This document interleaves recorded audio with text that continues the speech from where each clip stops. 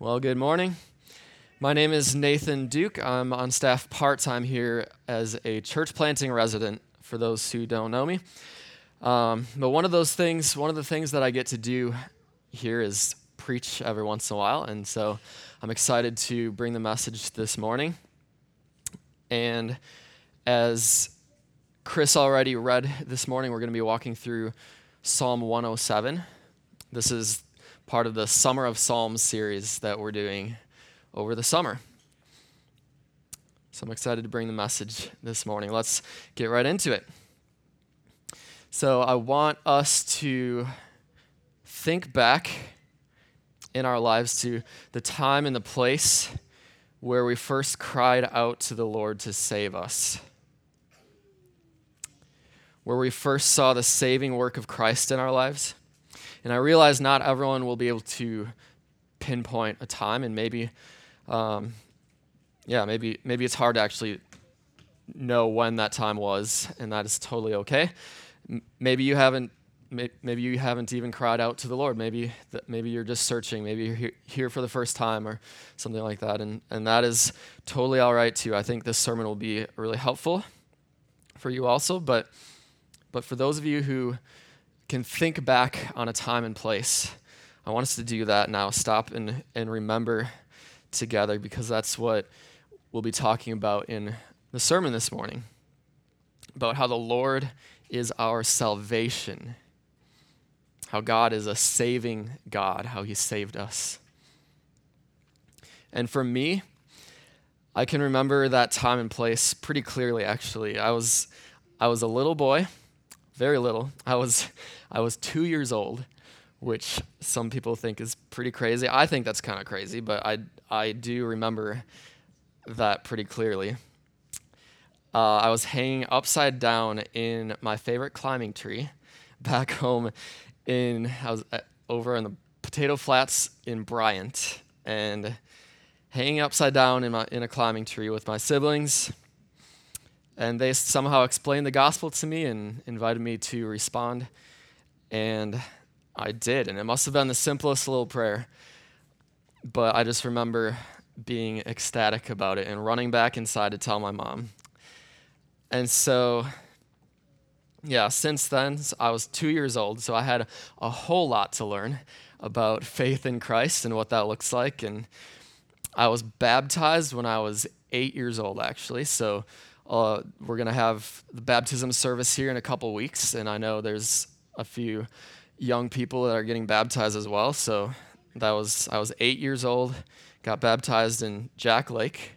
A couple weeks from now, we'll be having baptism service at Sawyer Lake. So that's just exciting. But throughout my life, I've definitely had seasons of spiritual blessing and also seasons of drought, and this is all part of the sanctification process that we all go through as believers. That's sanctification, but today we're going to be looking at justification, that decisive act of God's saving work in our lives, where he reaches down and he rescues us, where we cry out to the Lord and he hears us and he rescues us from our sins, and he makes us righteous in that moment with the righteousness of Christ. But as we're walking through this week's psalm, it's Psalm 107.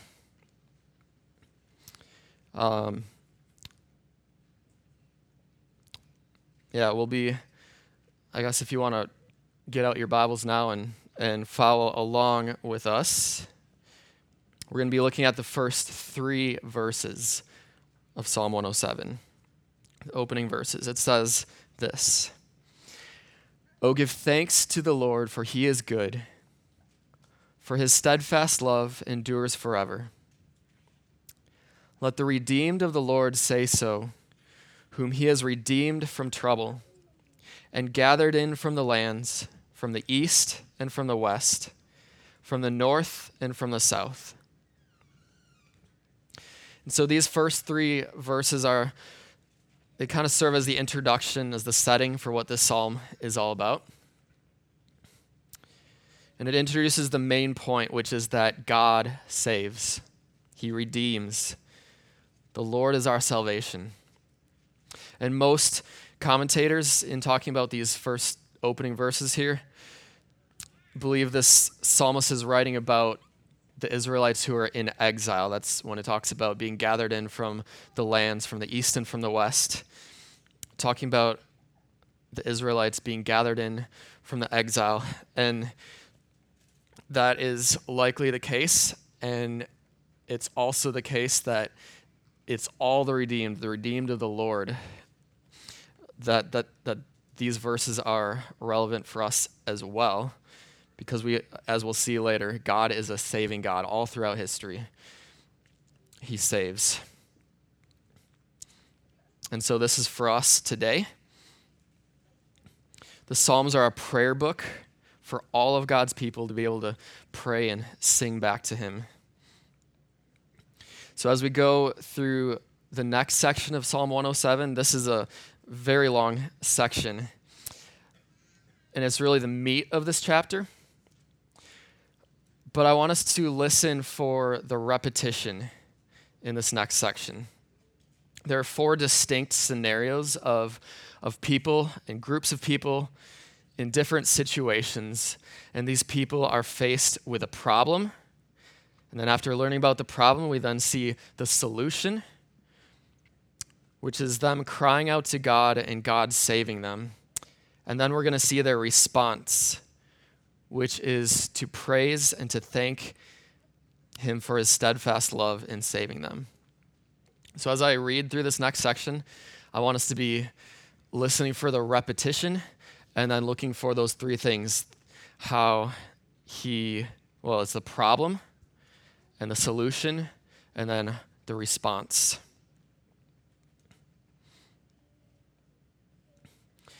So starting with verse 4, Psalm 107, verse 4, I'm going to start reading. It says, "Some wandered in desert wastes, finding no way to a city to dwell in.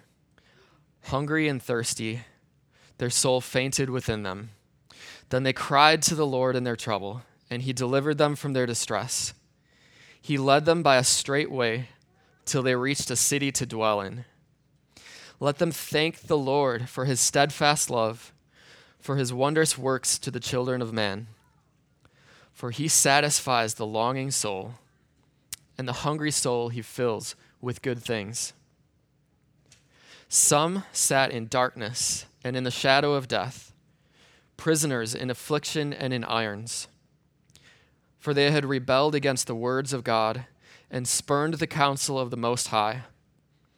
So he bowed their hearts down with hard labor. They fell down with none to help. Then they cried to the Lord in their trouble, and he delivered them from their distress. He brought them out of darkness and the shadow of death, and burst their bonds apart. Let them thank the Lord for his steadfast love, for his wondrous works to the children of man. For he shatters the doors of bronze and cuts into the bars of iron.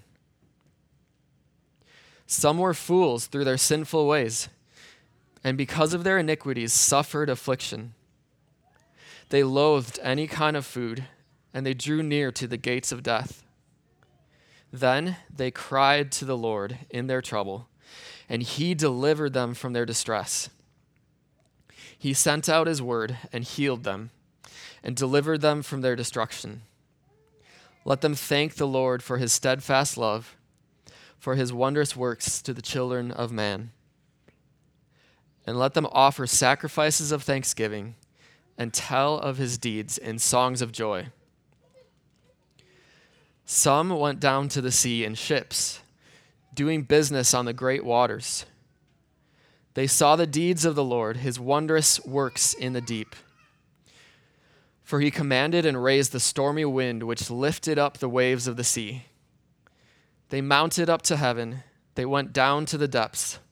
Their courage melted away in their evil plight. They reeled and staggered like drunken men and were at their wits' end. Then they cried to the Lord in their trouble, and he delivered them from their distress. He made the storm be still, and the waves of the sea were hushed. Then they were glad that the waters were quiet, and he brought them to their desired haven. Let them thank the Lord for his steadfast love, for his wondrous works to the children of man. Let them extol him in the congregation of the people, and praise him in the assembly of the elders. All right, well, we could easily take some time and do a deep dive into each of these scenarios, each of these situations, and focus on the details of why these groups were in trouble, which I would love to do, and I think that would be an excellent study. But I think ultimately what the psalmist is showing us here is that God is a saving God. And that's what I want to focus on. We see that in every one of these situations,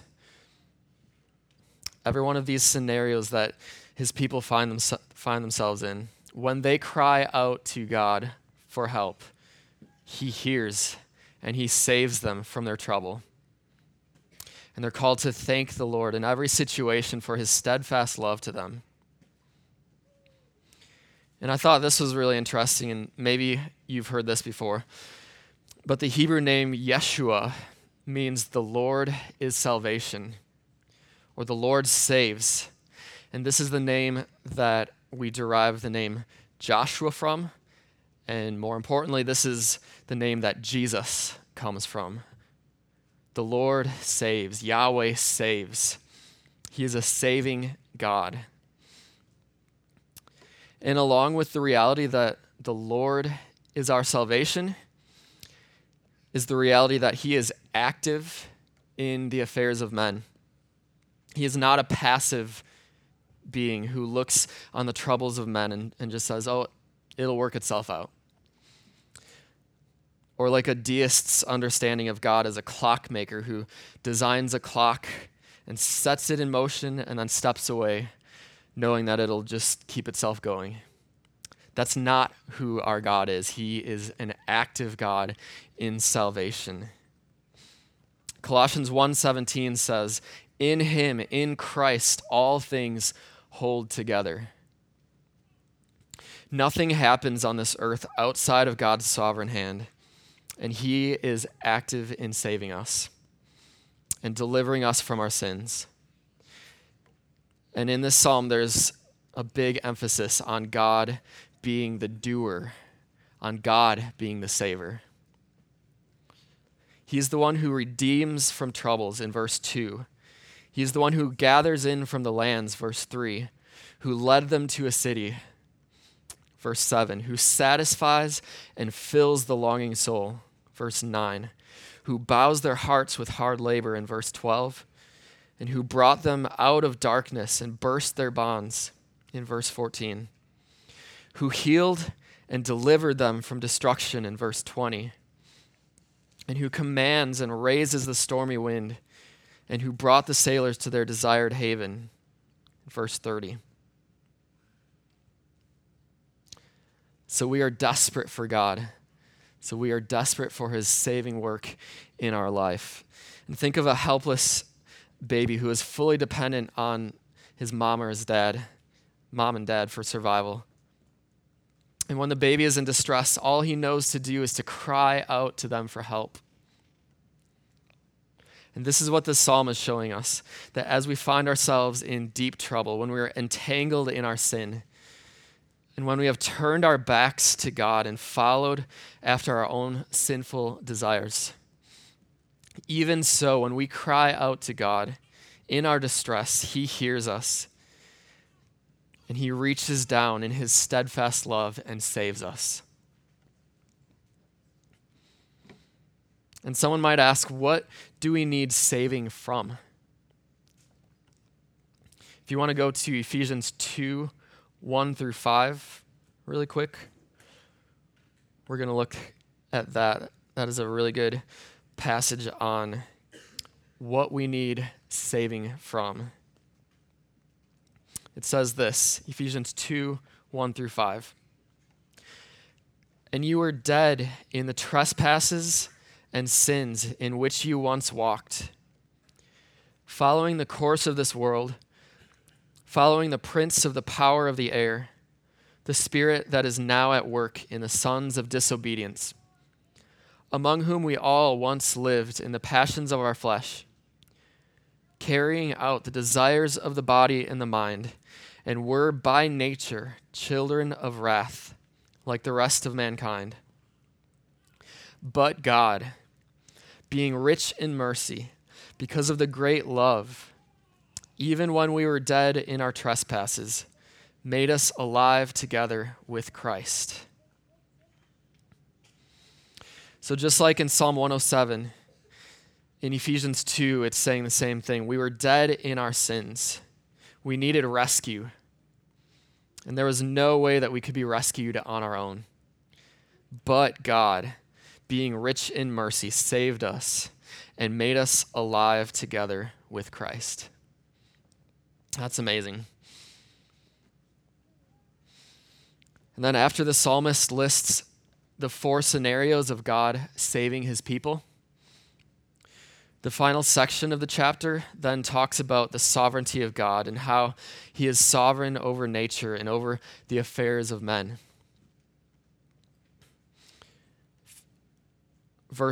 Starting in verse 33, it says this: He turns rivers into a desert, springs of water into thirsty ground, a fruitful land into a salty waste because of the evil of its inhabitants. He turns a desert into pools of water, a parched land into springs of water.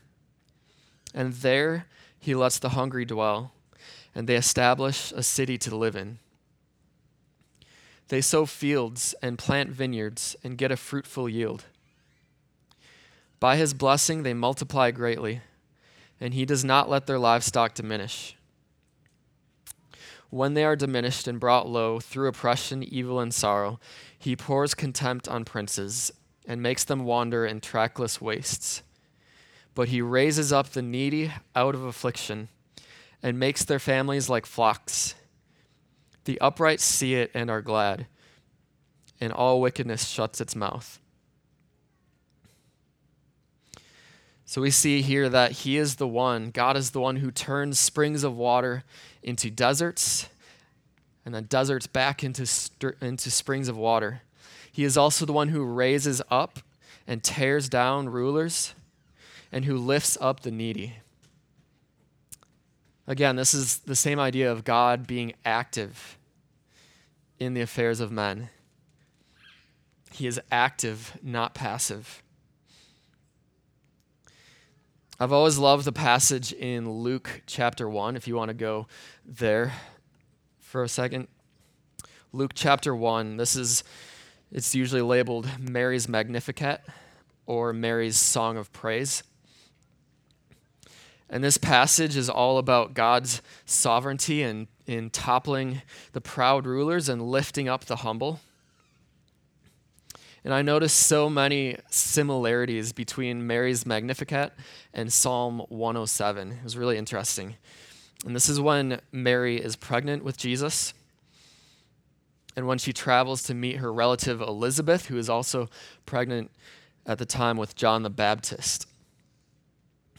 It's just an incredible song of praise by someone who recognizes the goodness of God and rejoices in God, her Savior. So Mary says this in Luke chapter 1, "My soul magnifies the Lord, and my spirit rejoices in God my Savior. For he has looked on the humble estate of his servant.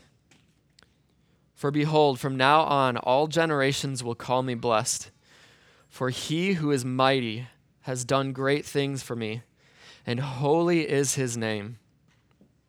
And his mercy is for those who fear him from generation to generation. He has shown me strength with his arm. He has scattered the proud in the thoughts of their hearts. He has brought down the mighty from their thrones and exalted those of humble estate. He has filled the hungry with good things, and the rich he has sent away empty. He has helped his servant Israel in remembrance of his mercy, as he spoke to our fathers, to Abraham and to his offspring forever. And so here, as Jesus was coming into the world through the miraculous incarnation, Mary recognizes the gravity of this moment in history. And she recognizes that in God's sovereignty, he is toppling the high and lofty leaders of the world, and he's revealing himself to the humble. It is through this humble teenage girl, Mary, that God would bring about his amazing plan of salvation, that he would enter the world that he created, and that he would seek and save the lost, and that he would die the death that we all deserved, that we deserve because of our sins, in order that we could live the life that we did not deserve through the power of the Holy Spirit. We call it the Great Exchange. And I think this is where we can make the connection between Psalm 107 and Mary's song of praise. It's in the seemingly backwards approach of God toppling the high and lofty and lifting up the humble and lowly that we can see his salvation come to this world. Jesus gave us that example of humility throughout his life and ministry, and then he died the most gruesome death, the death of a criminal, the death of an outcast, in order that we might live, in order that we might have salvation. And so based on this saving work of Jesus Christ as the eternal Savior, our call in this chapter is to recognize the unique situations that we come from, the muck and the mire of the sins that have enveloped us, and then to look upon Christ, our Savior, to cry out to him, to turn from our wicked ways and humble ourselves and follow him. And if what we're hearing is new to you today, if you've never heard this message of salvation through Jesus Christ, and if you're lost and it feels like you're wandering in the desert, or you're shackled in chains, or you keep making foolish decisions that lead to ugly consequences, or if you're overwhelmed in life like a ship being tossed by waves, I would invite you to cry out to the Lord, and he will hear you. You cannot save yourself, but he can. He is the God who saves. So I'd invite you to cry out to the Lord, confess your sins, and turn from them, and look upon the cross of Christ, where sin has been fully paid for, and live. And for those of us who have been through this experience, who have been justified through faith, and have seen the goodness of God and the saving work of Jesus in your life,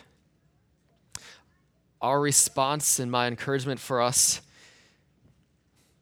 is to remember the steadfast love of the Lord.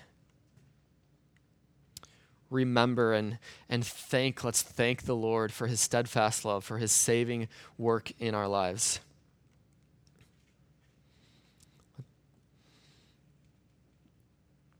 And we can do that. We'll be doing that one way through communion. One way that we do that regularly is through communion, where we remember his body and his blood that was spilled for us. And then we give thanks. That's what Psalm 107 shows, that when we recognize the steadfast love of the Lord, that we give thanks to him for that. And then the final verse of Psalm 107, verse 43, says this: "Whoever is wise, let him attend to these things. Let them consider the steadfast love of the Lord." And so as we sing the closing songs and we take communion, let's consider the message in Psalm 107. Consider and attend to the steadfast love of the Lord. The Lord is our salvation. Let's pray. Sovereign God, We want to thank you right now for your saving works all throughout history, and especially in the death and resurrection of Jesus Christ, our Savior. God, we recognize that we are desperate for you, that there is nothing that we can bring to the table, but we humble ourselves and we cry out to you to save us. Thank you, Father, for your salvation. Thank you that you are the God who saves. And we pray these things in your name. Amen.